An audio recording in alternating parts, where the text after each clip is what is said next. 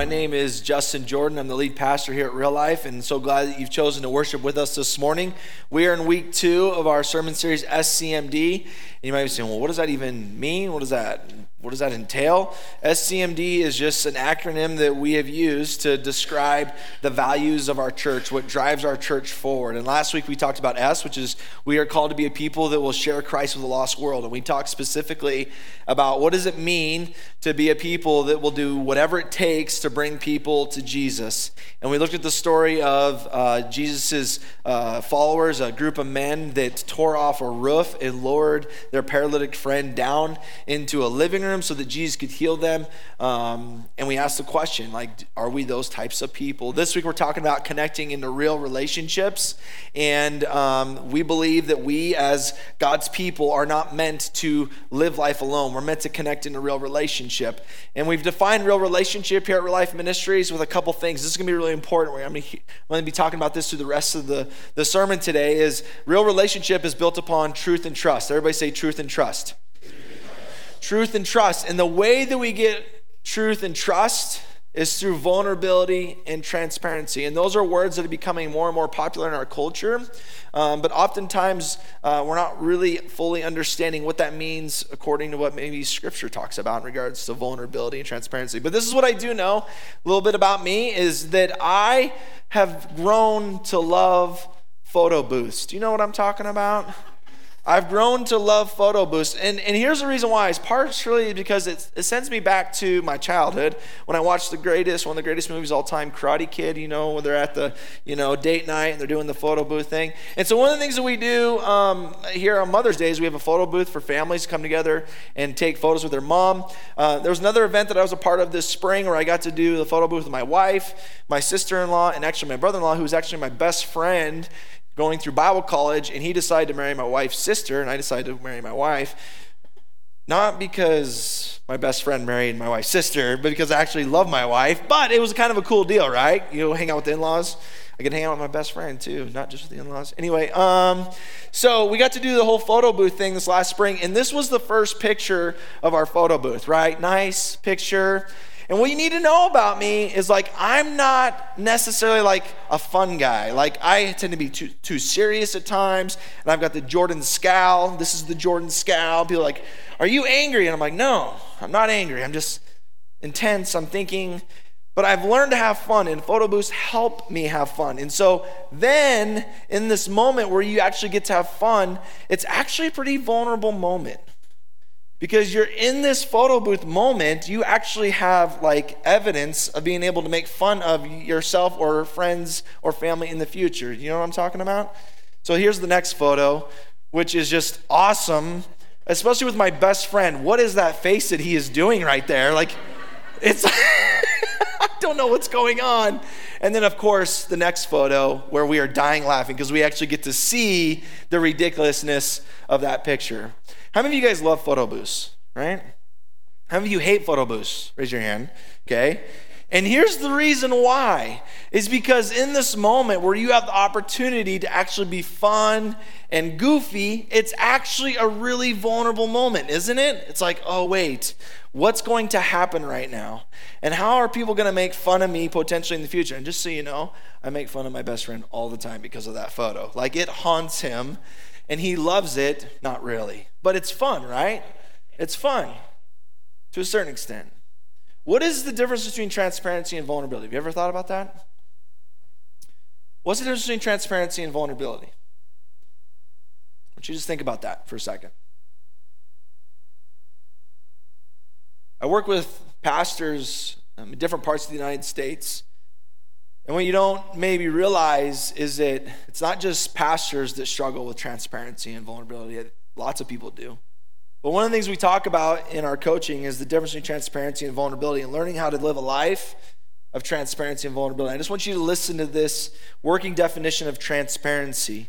By definition, it means the ability to see through something. Everybody say see through. When someone is being transparent with you, they're letting you see into their lives.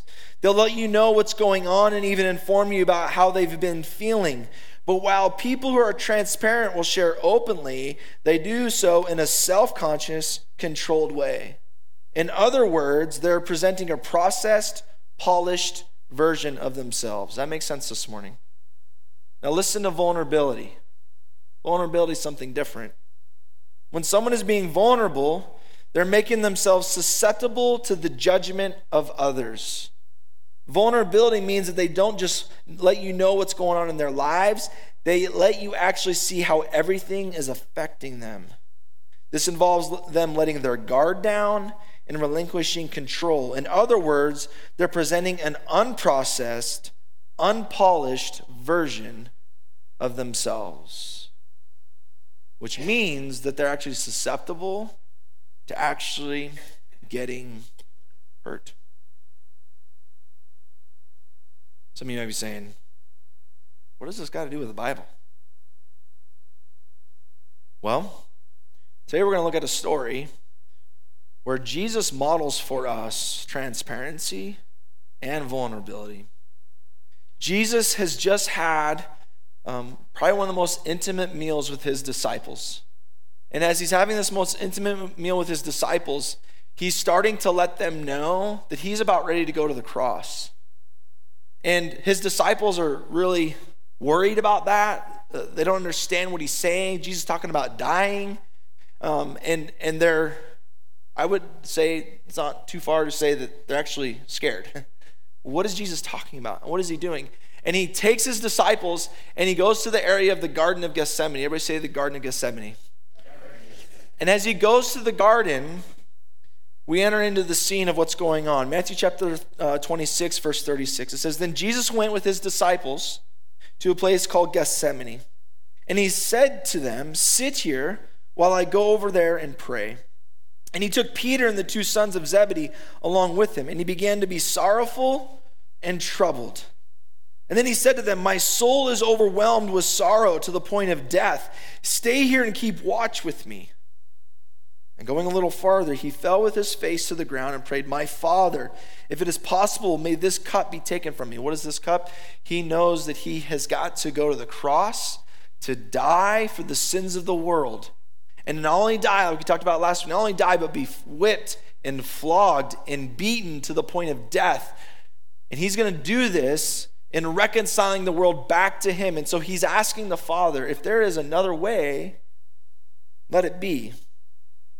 But then he says this, "Yet not as I will, but as you will." And then he returned to his disciples, and he found them sleeping.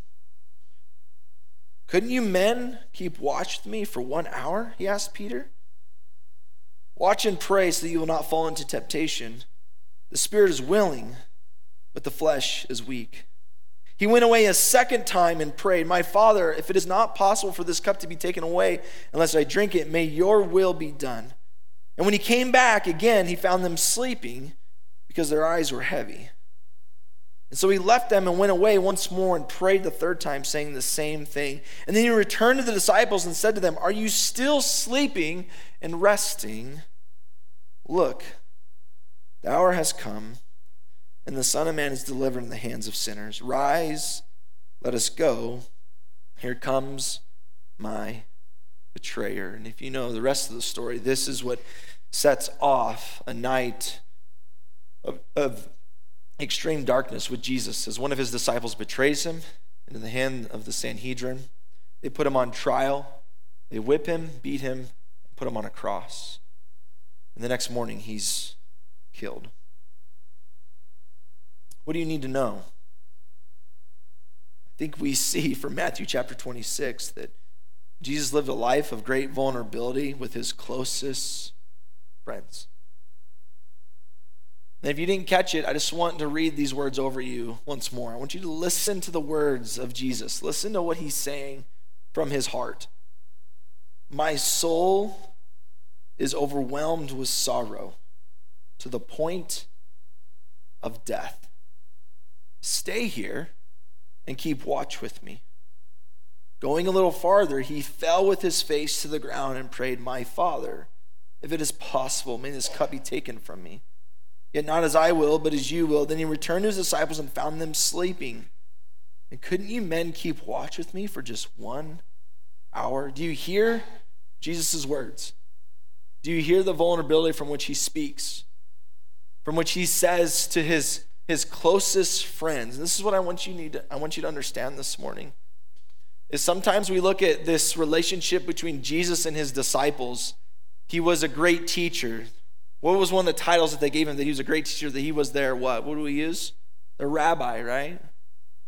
And we have this mindset of like this teacher-student relationship. And it automatically, sometimes in our minds and in our hearts, that teacher-student relationship, we automatically think of, in our Western world, a classroom, right? But the thing of it is that we have to understand is that Jesus, yes, he was a rabbi and he was a teacher, but he also said in John 15:15, I no longer call you servants because a servant does not know his master's business. Instead, I have called you, remember what he says? I have called you friends. For everything that I learned from my Father, I have made known to you. You see, it wasn't just a teacher-student relationship. It was a deep relational connection that he had with his disciples. That these were his closest friends. And Jesus shows great vulnerability with his closest friends. And yet, do you see what his closest friends? Not only the 12, but do you remember what it says in the beginning of the story? He pulled apart the 12, and who did he draw closest to him during his greatest time of need? Who were those people? Peter, James, John. And in great vulnerability, Jesus says, I need you. I need you. If you were to summarize Matthew chapter 26, 36 through 41, this is what Jesus is saying. I'm not okay. I'm not okay. I'm full of sorrow to the point of death. I'm not okay. And what Jesus models for us in this moment, that if Jesus lived a life of vulnerability with his closest friends, here's my challenge to you. I believe that you're called to live a life of vulnerability with your closest friends. This is what we're called to be as followers of Jesus. Living a life of transparency and vulnerability. And the reality of it is, this is why the church exists. This is why you exist, is that we are called to live in real relationship with one another. And we see this all throughout the scripture. If you've been a part of the church any amount of time, you've probably already heard these passages, but the greatest tragedy, the first greatest tragedy that we see in the scriptures, oftentimes people want to quote Genesis, and they say the greatest tragedy is when Adam and Eve, what? Sin. But do you realize that there was a tragedy even before that? That God, as he looked at his creation, even before sin entered into the world, God looked at his creation and he said, Adam is alone. And he said, it's not good for man to be alone. And so he made a helpmate with Adam and Eve together. We're made for a relationship. If you go look at all of the 10 Commandments, I would argue that the first two are a declaration of loving God, and the rest of the 10 Commandments are all about loving your neighbor. Jesus said all the law and the prophets can be summed up by loving God and loving others. Jesus said, and Paul said through Jesus, that when it comes to the fruit of the Spirit, love, joy, peace, patience, kindness, goodness, faithfulness, gentleness, self-control, all of those qualities, they are relational. Every single one of us is made for real relationship. The church is made for us to live out this transparency and this vulnerability, a willingness to say, God, I need you, but I also need my brother and my sister in the midst of the battle. I need to connect into real relationship. And so my question for you this morning is, are you living that life? Are you living that life where you actually are living real relationship, that you are letting people into your life?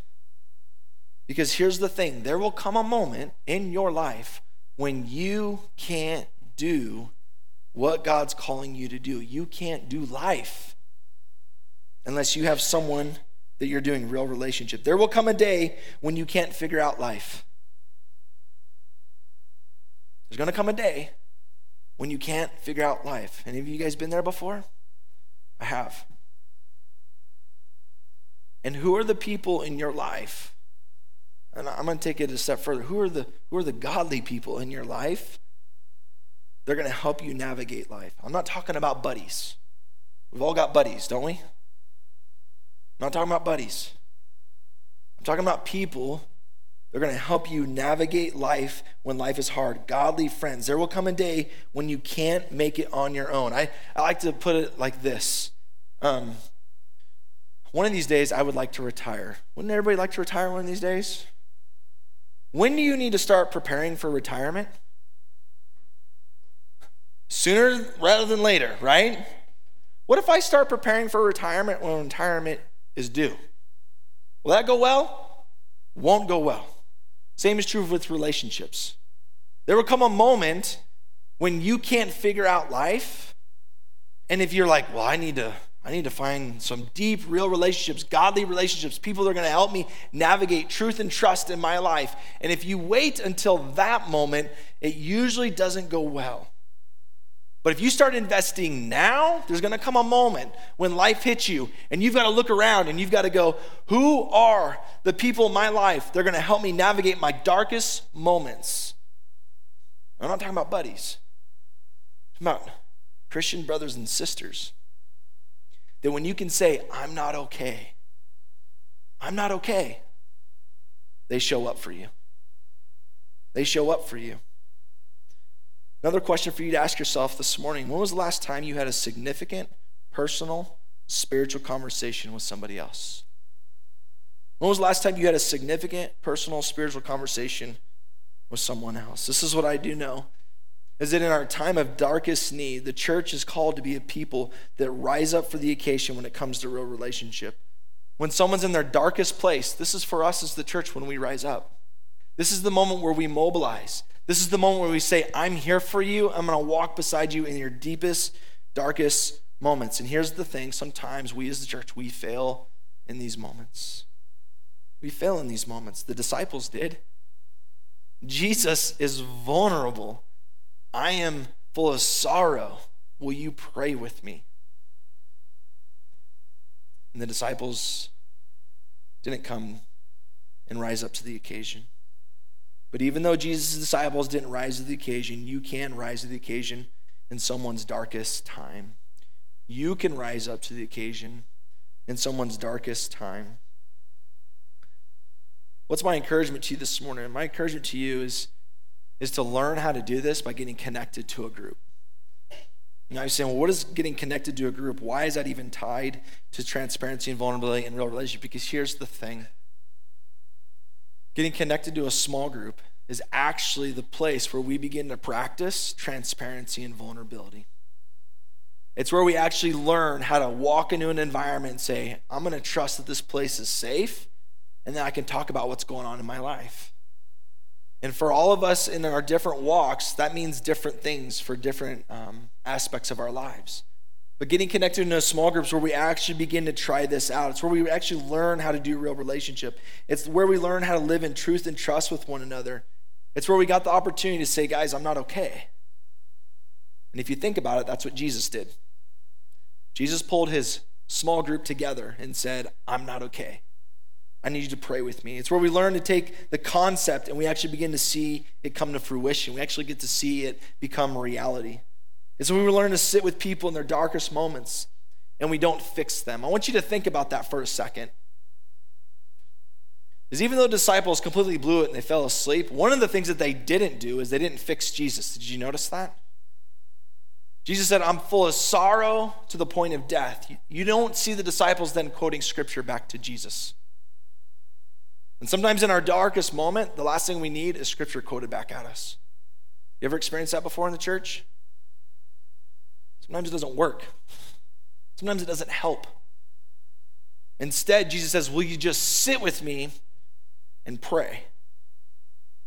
Sometimes we just need to learn to sit and pray. And that's hard because it doesn't get rid of the messiness right away, does it? It doesn't fix the situation. But sometimes just sitting with people is actually what brings healing to people. Just like Jesus asked, would you sit with me and pray? In these small groups is where we learn to do that. It's where we learn to live out transparency and vulnerability. Here's what I do know is that for some of you this morning, you're here and this idea of transparency and vulnerability, maybe Jesus is calling you to do something maybe you've never done before. One of the things that I get excited about in my men's group on Wednesday morning at 6 a.m., even though it's 6 a.m. and it's really early. And I don't know if you notice, it's getting darker and darker and darker every single day and every single morning. So it's harder and harder to get out of bed early. But one of the things that I love coming on Wednesday morning at 6 a.m., we talked about it this week in my men's group, is men are learning how to be transparent and vulnerable. Men are learning to have a band of brothers around them to navigate life. They're learning how to navigate real relationship in the midst of difficulty. And what ends up happening is when you live in that environment, you begin to live in transparency and vulnerability in other ways. And you start doing things that you never thought God would do. And God starts opening up doors in regards to calling people to faith that they never thought imaginable. But God begins to open up doors in amazing ways. And I just want to share one story with you in regards to a family that's been attending our church and how they moved into a place of vulnerability and trusted faith. And God is doing miracles in their life now. See, Jeremy and Leah, you don't know, have been attending our church. And Jeremy shared a story with us about 3 weeks ago. He said, I need prayer because I have not seen my sister-in-law, my wife's sister, and her family in 14 years. We had family fallout, and we chose to disconnect in relationship. And for 14 years, we've not seen them. But we have found word that our niece, who we have not seen since she was a little tiny little girl, is coming to Boise and potentially attending Boise State. And we've decided it's time to reconcile back into relationship. And so we're going to reach out and potentially connect. Well, as time went on, sure enough, last Saturday, they were actually able to reconcile and reunite and ask for forgiveness and to connect in a real relationship. Do you want to talk about vulnerability? Were they susceptible to being hurt in the midst of this process? 100%. And on Wednesday morning, Jeremy got to share about how they got to spend the day together and how they ended the day on top of Table Rock. And I want you to take a look at this picture. This is them together, connecting. And they're going to be with their niece as she walks into Boise State and goes to school. And we've got families that are coming together. Extreme vulnerability. But they're willing to do it. Why? Because they understand real relationship. They understand forgiveness. They understand that they're called to reconcile. So my question for you this morning is, who are those people in your life that are helping you lean into the things that Jesus has called you to lean into? And for Jeremy, now that he's in our men's group, it's not like, oh, yay, and move on. No. How's that going, man? How's that going? How's your niece doing? How's your sister-in-law?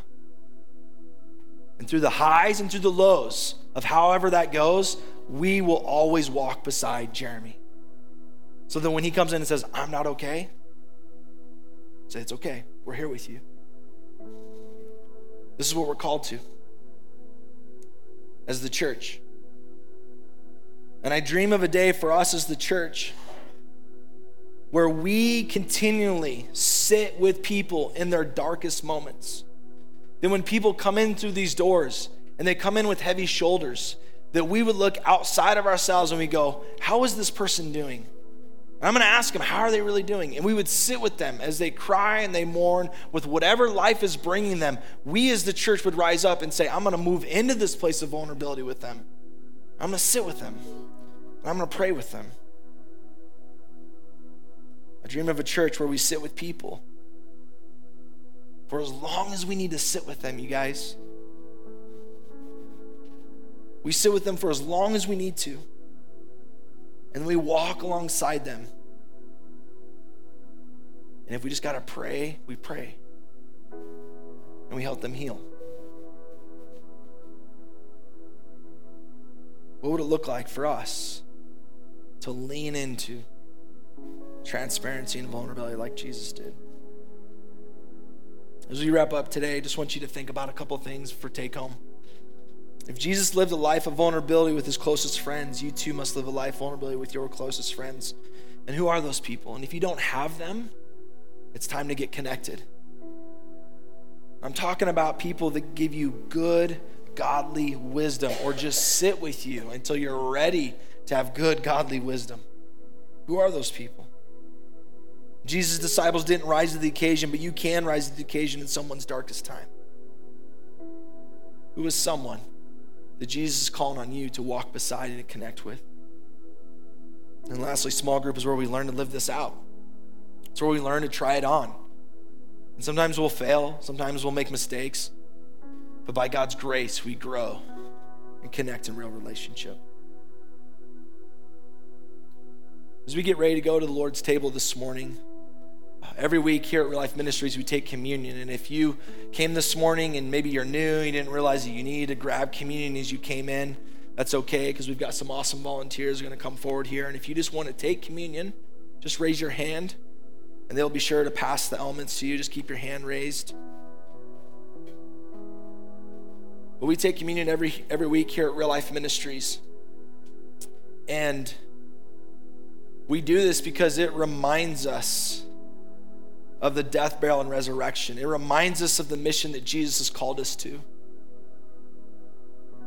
And it also reminds us that we're called to love him and we're called to love each other. And there's lots of different ways to do that. But this is what I want you to pray for this week in regards to communion. A couple things as we get ready. Pray for the courage to get connected into a group where you can experience real relationship. Who is the person the Lord wants you to sit with and come alongside in the current time of need? There's people that are hurting right now. Would you pray for them? Would you reach out to them? Would you ask them how they're doing?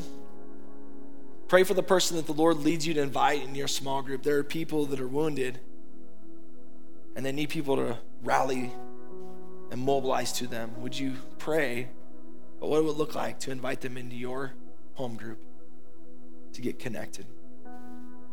Just spend some time with the Lord this morning, with Jesus, as we get ready to have a meal with him. Let's pray.